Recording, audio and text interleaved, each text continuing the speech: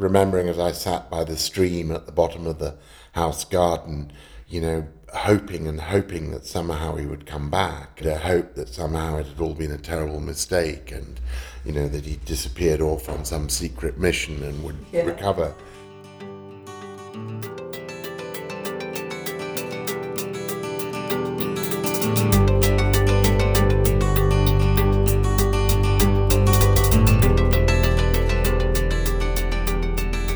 Hi everyone, my name is Ingharad George Carey and you're listening to Daddy Issues, a podcast dedicated to confronting fatherlessness, but more specifically, fatherlessness in successful people. I want this podcast to prove that regardless of whatever daddy issues you may possess, you can achieve anything you put your mind to. Fatherlessness affects so very many of us, and so it's time to start listening to each other's stories and opening up this topic as one that needs to be recognised, heard and confronted.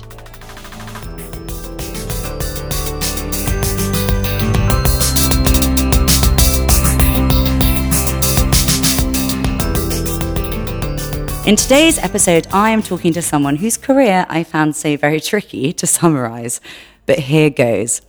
He is the former number 2 in the United Nations, having served as Deputy Secretary General and Chief of Staff under Kofi Annan. For 6 years prior to this, he was administrator for the UNDP, leading the UN's development efforts around the world. He was later Minister of State in the Foreign Office, covering Africa and Asia, and sat in Gordon Brown's cabinet. Unsurprisingly, in 2005, Time magazine put him as one of the 100 most influential people in the world, and in 2007, he was knighted for his contribution to international affairs. Somehow, in and amongst all of this, he found the time to become an author, writing The Unfinished Global Revolution, that casts an autobiographical lens on the state of the world. And finally, and most presently, he chairs Best for Britain, an advocacy group engaged in the debate around Britain's relations with the EU. Lord Malloch-Brown, welcome to Daddy Issues, and thank you very much for coming on the podcast. Thank you, Ingharad. So I should probably mention that Mark and my dad were very good friends at school, and Mark was actually best man at my parents' wedding. So Mark, if you'd like to tell us why it was from the age of 13 you started living without your father. Well, the tragedy of an early death, a dad who sort of overworked all the time, was gone, long days commuting to London from the home counties, Sussex, where I'd been brought up, and, one day just not coming home, dying on the train.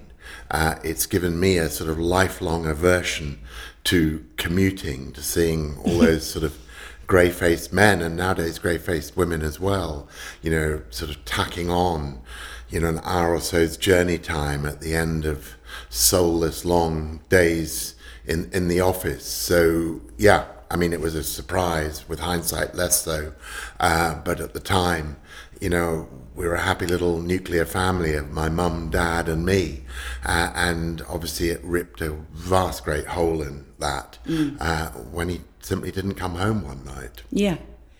And what happened to him in terms of what was the cause of his death? Well, he had a heart attack, and in a sense, we shouldn't have been surprised for a number of reasons. One, his 2 brothers also died at a similar age of around 50, one before him, one after him, also of heart attacks. And, with hindsight, my dad had sort of become rather withdrawn in the last years of his life. I think the sheer tiredness and exhaustion of the travel, a remedial gin and tonic or a martini at the weekends when he got home was something he was increasingly dependent on, and so exhaustion and a stiff drink meant that he wasn't there very much for his son. And I, in the very English middle-class way of the time, was anyway been sent off to boarding school. So, during the term time, I would see my dad, a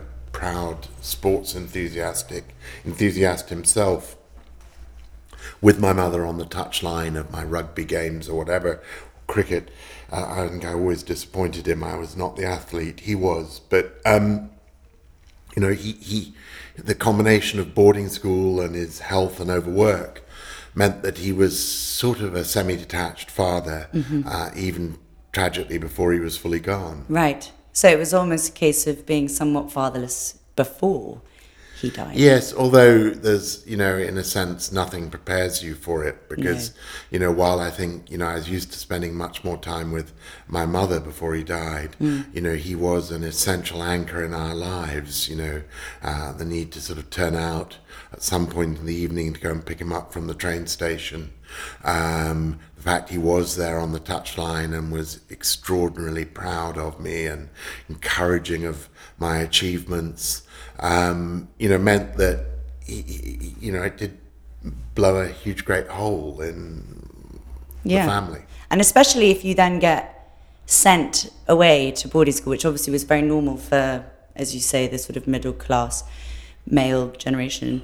And how do you remember, well, actually, firstly, do you remember who told you about your dad's death? A very nice sort of avuncular housemaster told me the following morning, and then sent me down to the bottom of the garden to sort of reflect on it while there was a stream at the bottom of the garden. And I remember, sitting there feeling very, very lonely, watching this stream flowing past and, wondering what life would hold. He then sort of, told the rest of the house who, a group of youngsters, all 13, including your father, Peter, and for the most part, most of them, not Peter, but others, in the kindest, with no malice intended, sort of tiptoed round me for days, wondering what they could say, if anything, which might not trigger some sort of meltdown on my part.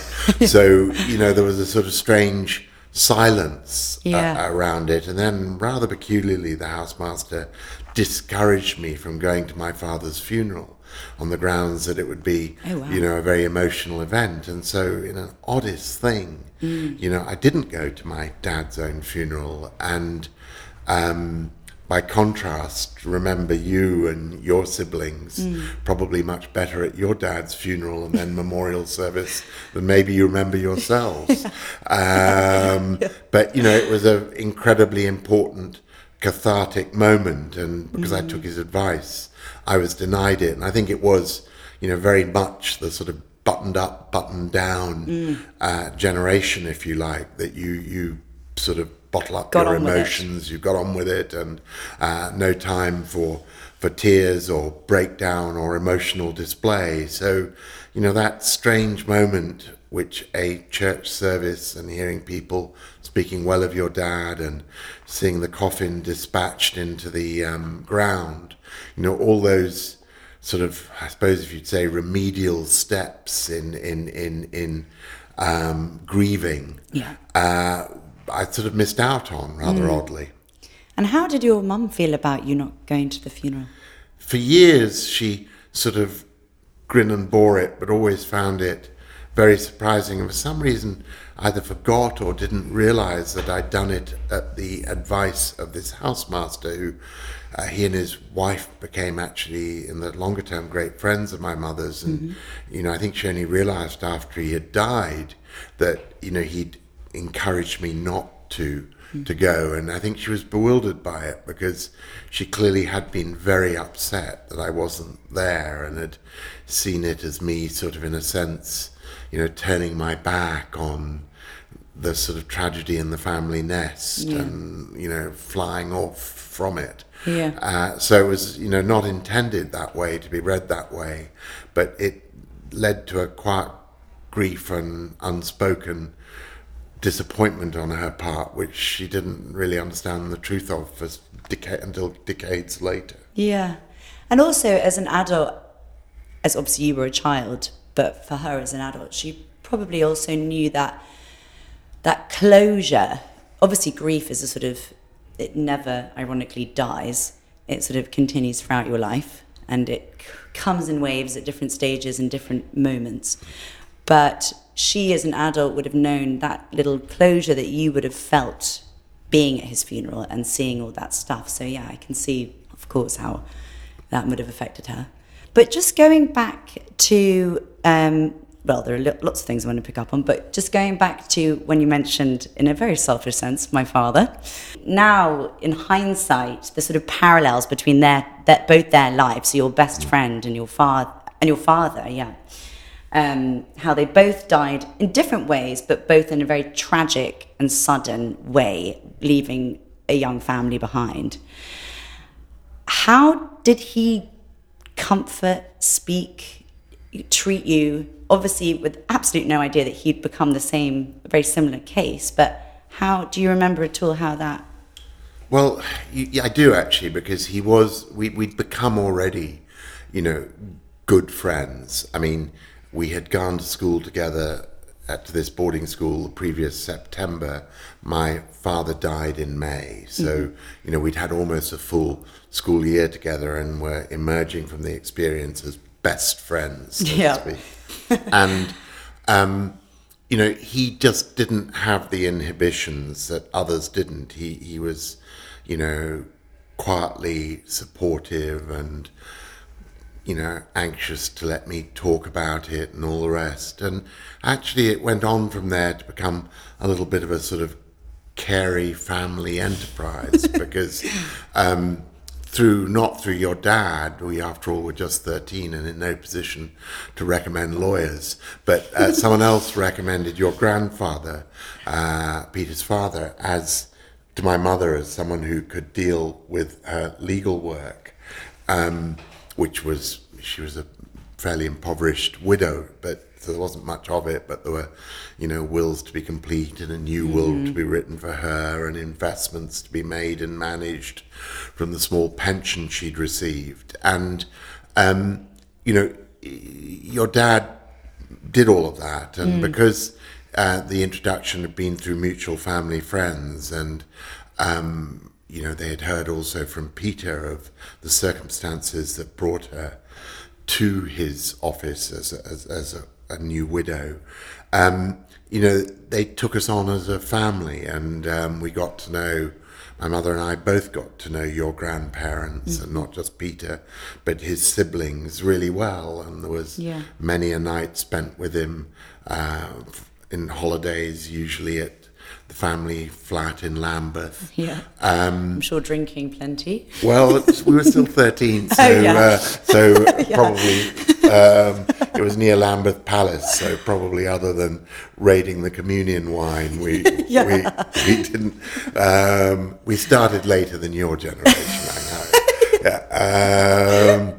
And so, but they were a great source as a family of support and friendship to both my mother and to me, and Peter particularly. And as you know, we remained the firmest of friends throughout the school years, even though we then were in different houses from the next September onwards, and then spent a wonderful year working and traveling together around Africa before we went to university. And then we kind of went our separate ways, because he went to one university, I went to a different one. But, we remained the closest of friends through that. We had a common birthday party, I think our 21st birthday party that we shared. Oh, did you? Together, so, and then, as you mentioned earlier, I was their best man to your father's wedding. He was in my wedding. I got married a bit later, by which time I'd collected too many debts to best men. And someone else drew the short straw from mine, but he was a very enthusiastic part of it. I even, had a run-in with the police at his stag night when I got stopped getting into my car after the stag night when there was no way I should have been driving. So, the adventures continued, and, it was we, as you know, remained the dearest and closest of friends for the rest of his life. When he then got tragically killed in a very sudden car accident, I don't know, did you ever think about your dad in that moment? I did, and I think in a way I did, because I just felt for you all, and it was terrible, tragic moment, we were on the opposite side of the world in America, where we lived at the time, and you were all in Sri Lanka, and the early reports were devastating about you all being injured and the family, members getting taken off to different hospitals, and the drama of through long distance phone calls trying to find out what was happening, what one could do to help. But obviously, in the longer term, from, immediately seeing you as soon as you got back to the UK, coming over from America to do that, to the services of farewell to him, where I spoke at his memorial service at St Margaret's, Westminster, to, in particular with your brother William, who was my godson, trying to play for him a little bit of the role that, not your dad, because we were contemporaries, but his father and, other friends had played for me, of trying to be a bit more than just, supporting him through his school career, but being there to help in any way possible, with advice or the odd lunch and dinner and drink together. So, there was a strange symmetry to it, as you say. And actually, going back to sort of you and what you just mentioned about sort of older men not taking, as you say, the father role completely, but definitely being somewhat of a someone that you can look up to and get advice from and guidance, and especially, correct me if you think I'm wrong, but especially I think for young men and their fathers, that really maps out an identity. I think a death on any part affects both genders as equally, for its different reasons. But especially with my brothers, dare I say it on my podcast, but I've noticed, especially for my younger brother, who didn't know dad really because he was 3, but he said that he's struggled with just direction in life and thinking that he could be so much more successful had dad been around. Obviously he's 23. I mean, he has so many years to become very successful. But did you ever sort of can you take yourself back to sort of that, I mean, even a young adult stage, but also teenage phase, where you just felt a bit of an identity crisis? Was there something? Well, I think so. I mean, I have to say, in my case, I think I sort of unconsciously sought alternative father figures. So there was a remarkable family friend who was the one who'd actually introduced my mother to your grandfather for legal help, who was a very distinguished sort of explorer, academic figure in the British Church, who'd been successful at all kinds of levels, served in his church role as a member of the House of Lords, where years later I was to end up. And so I suppose, he just, but particularly his life as an explorer and as a figure passionate about both spirituality and about public service. I mean, these things were all in their time incredibly sort of inspirational and shaping of me. And, some people have noticed kindly, in some cases less kindly in others, that I've kind of kept a penchant for having male friends a generation older than myself. Yeah. And so to this day, I have one particular male friend who's in his late 80s. Yeah. And somebody I see as much almost as anyone. And I don't think he would think of himself as the father figure, and I don't think of him as that. But, I've always sort of been drawn to, older people, older men who are a source of experience and occasionally of example. Yeah. I think that's really one of the main things, isn't it? Yeah. Is the example. Yeah. To sort of values and a way of living that you want to emulate and copy and live up to. Yeah. What did your father do? What was his career? I can't remember if you touched on. He was a lawyer. He was a lawyer. He had been a South African diplomat who'd come over on the sort of famous Rhodes Scholarship scheme to the UK, interrupted then by the Second World War. But, you know, he met my mother, who was also in the British Navy. They met in the Navy and married, and then he finished his university degree at Oxford immediately after the war, and was initially a South African diplomat, but then was shocked by the direction of South African government, the election of the first so-called apartheid government in 1948, and very quickly, you know, lost faith in where the country was going and resigned, and instead, you know, worked not as a lawyer, but as in the sort of trade association for the British shipping and then for international shipping industry, you know, a trade association which was very involved in international public policy and regulation and tax and regulatory issues of different kinds. So, you know, he sort of, in a sense, applied his lawyer's skills, but in a kind of secretariat type way. Do you think then that, because if your dad was a diplomat in South Africa, as you say, do you think that although this other sort of father figure that came along later on, Explorer, House of Lords, which are obviously two things that your career's kind of taken you to, but do you also think maybe your push towards Africa was maybe towards your connection with your dad? Yeah, no, look, my dad, whatever else he did or didn't leave me, left me a country, South Africa, which I've, you know, always been passionate about. It was something that, for him, even when he'd given up the nationality, you know, often at dinner or when I heard him talking with friends, there was a stream, not constant but occasional stream, of South African visitors through the house. You know, the talk of South African politics, the sentiment of the romancing of this country, which he'd grown up in, you know, right in the outback in farm country, and, you know, the drama of the scholarship boy literally riding an ox cart to the railhead before taking the railway to school some hours away. You know, all of this sort of infused a vision and excitement about Africa in general and South Africa in particular, which meant that, you know, come my gap year, I persuaded Peter, your father, to come with me on a trip which began in South Africa, where he also had a lot of relatives who we stayed with, and then, you know, led us to traveling the length of the continent, finally flying home from Egypt. So yes, it rooted in me, you know, a passionate interest in Africa.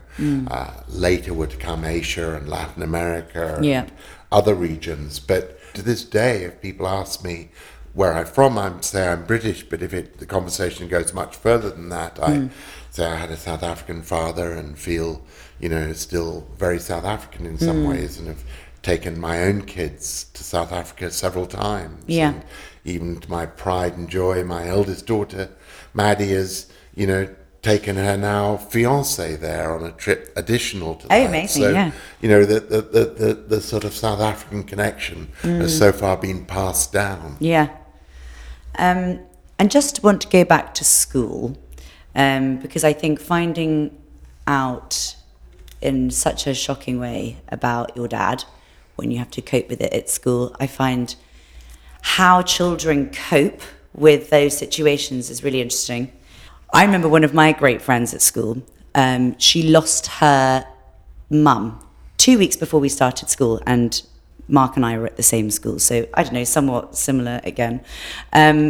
But because I'd lost my dad, I sort of understood those layers that you get forced into without even wanting to be, even asking to be, even understanding. Those layers that come from grief, from shock, from trauma, that kind of force you to sort of, you get a new perspective of the world, and you just change your sort of general outlook on it, either searching for answers or just not understanding, or all these different things. Anyway, I remember everyone would tease Georgie for speaking to herself. And so say she'd be in what we used to call the brew room, so where you kind of make toast and stuff. She'd be chatting away to herself, and so people would walk in and be like, God, she's mad. I knew that actually the person she was talking to was, of course, her mum. And I just knew that, because I knew that that was where I'd once been when I'd just lost my dad.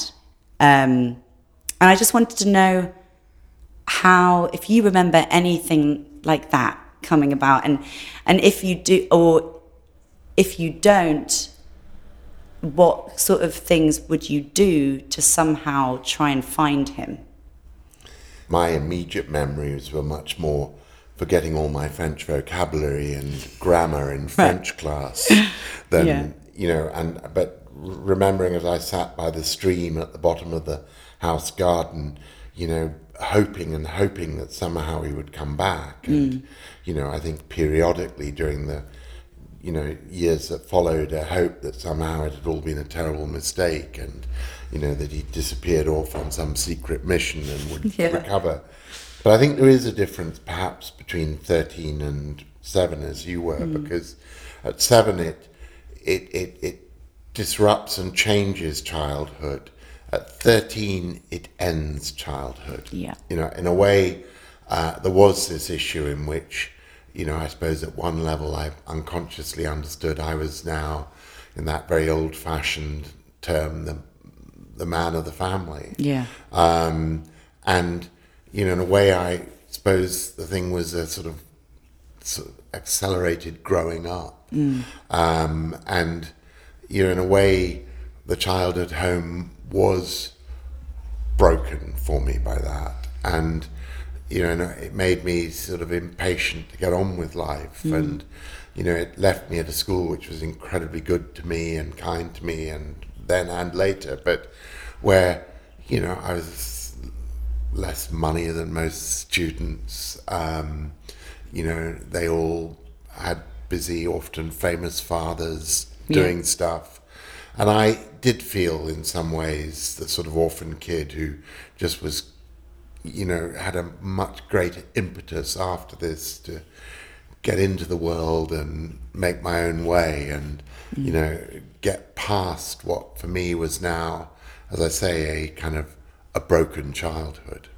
It was a sort of jet propulsion effect. It shot me out into the world. And, I do think with a sort of hardened, multiplied sense of ambition, and in my case, I think rather than it leaving me demotivated and drifting, it had the opposite effect. It concentrated the mind. It, accelerated my leap into adulthood. It sort of powered me to want to get on with life. Yeah, and make something of yourself. Yeah. And also, potentially, because you were an only child, or you are an only child, that pressure, as you say, of being suddenly maybe the person to sort of then provide for your mum, and that pressure. No, I think that's right. And, while I think for my mother it left to some sad years where she felt that, I'd emotionally moved on. I think over the longer term, while, much of my life has been lived abroad, not here, it has made me a solicitous son, doing a lot for her over many years, sort of exercising, I suppose, what I imagined would have been the last will and testament, if he thought to write it, of my father, which is look after your mother. I'm sure if he'd had a chance to deliver himself of a last message, that would have been it. And I want to get on to then now you becoming a father yourself. So I was listening on Radio 4, and I think Women's Hour, and it were these 4 women who had lost their mothers when they were very young, and then it was only when they'd become a mother that they grieved, and then they all actually became psychotherapists, funnily enough. So they were all standing there as like 4 psychotherapists, which you are not, and probably loads of other people who lose their parents don't become psychotherapists. But I just wanted to know, especially, I guess, the birth of your son, and then, but obviously your daughters as well, and Maddie, your first daughter. Did that have, becoming a father yourself, did it have any impact at all? Was there anything that you felt, any grief that suddenly came up that you hadn't acknowledged before, or? No, I can't say it did. I mean, I think, in a sense, these were births very much of the present. It was great that both their grandmothers was very much alive to see them being born and there for their early years. And, I think to the extent that my father has played a part in my thinking about my children, it has been, a despair that for very different reasons to his, thank God not the long commute, except very occasionally, but just, working very, very hard. I've often thought, oh God, I hope I'm going to succeed in being able to be better friends of my children than my dad ever had time to be. And I remember taking Maddie, my eldest, when she was probably 11 or 12, and telling her, when I was your age, I had one more year of my father before he was taken out by a heart attack. And, I really hope we find time to be friends. And she read this as a warning that I only had a year to go. So the conversation rather backfired and didn't have the intended effect. It sent her screaming back home, Dad's dying.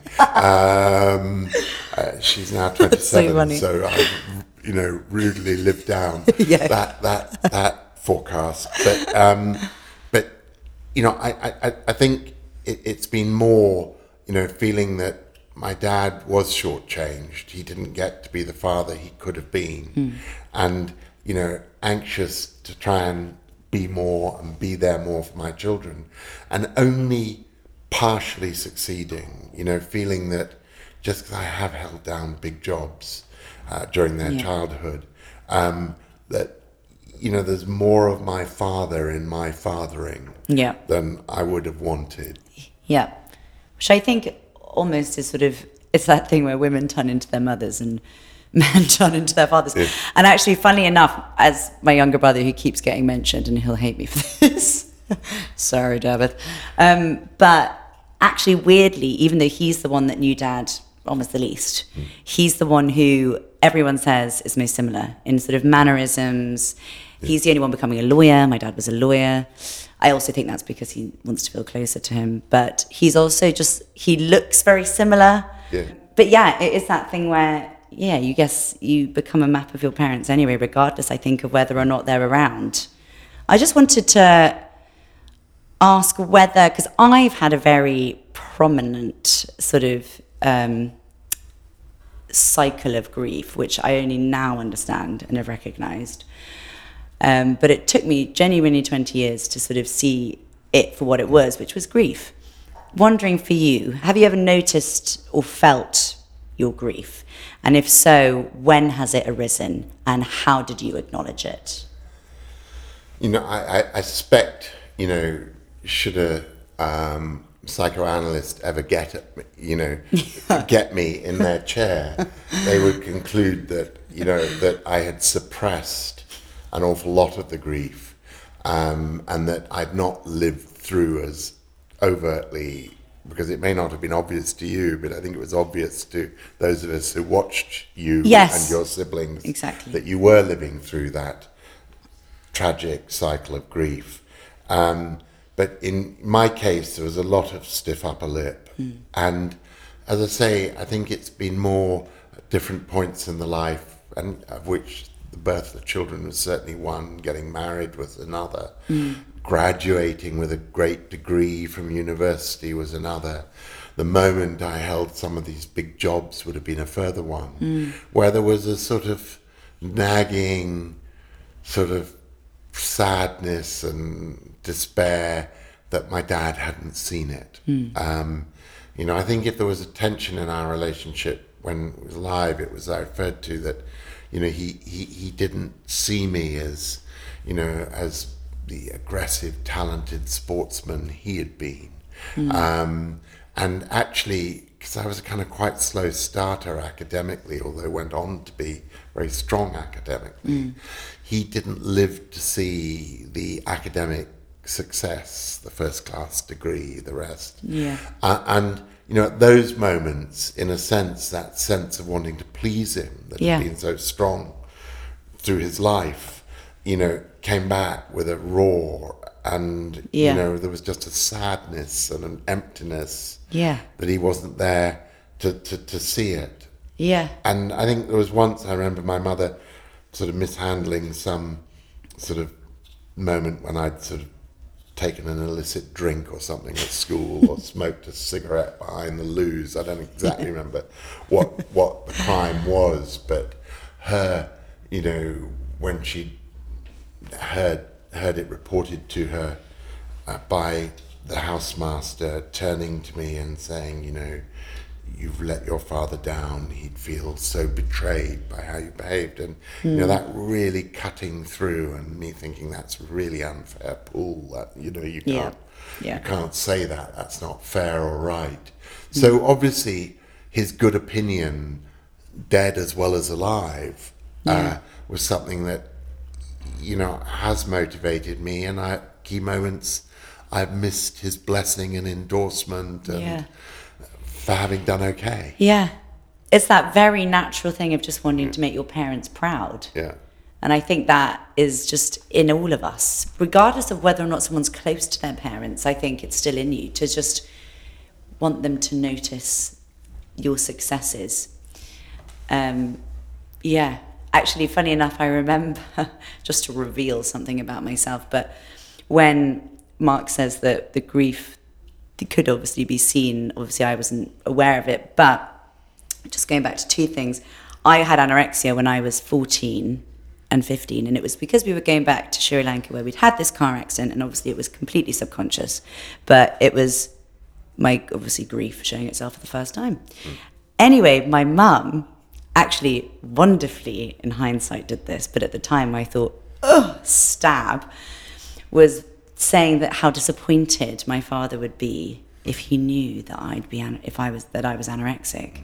And actually this moment of tough love got me better, because I thought, right, then I'll get better, because I don't want him to be disappointed, because that's the worst thing in the world. So yeah, her tough love really, really worked. And I think she knew exactly what she was doing. That horrible for the time being, but in the long run, fine, I won't do it again.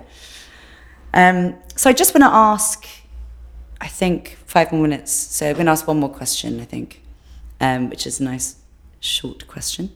Actually, 2 more questions if we have time. The first one is, how do you think, speaking of all your like incredible successes, and I mean it when I say I couldn't summarize your career because it's still a massive spiel, but how do you ever think about how you think your dad would sort of I guess see you now? Well, you know, I think my dad would, I hope, have been inordinately proud of the professional career. I mean, for him, having been the sort of secretary of an international shipping trade association, for him, the United Nations, where I worked, was the sort of king of international associations. It was, you know, it was the empire. And for him to have seen his son, you know, climb to its giddy heights, you know, would have been, he'd have made him hugely proud. Yeah. You know, a lot of other dads would say UN, oh, that's a bunch of sort of not many wine-swigging socialists, or that's Brussels they've been thinking of. But anyway, they would have, you know, so I think he'd have been hugely professionally proud. I think he'd have absolutely adored his grandchildren. Yeah. You know, would have been terribly envious that I'd had 4, whereas he'd only had 1. And, you know, so, yeah, I think he would have thought it was an okay life. Yeah, definitely. And finally, your dad's obviously passed away, so slightly different, but if he was somehow listening to this podcast and you could tell him something or say something to him, what would you say? Wish you'd stayed around longer and been there for more of it. And, you know, I think it would have also to have been to say that, you know, while temporally there were other father figures, people who were generous in their advice and support, you know, I think he would recognize a lot of him in me. So in that sense, he would have felt there's a legacy and it lives on. And he'd see also a lot of me, and therefore of him, I hope, in my children, his grandchildren. Mm-hmm. Thank you so much, Mark. You've been absolutely incredible.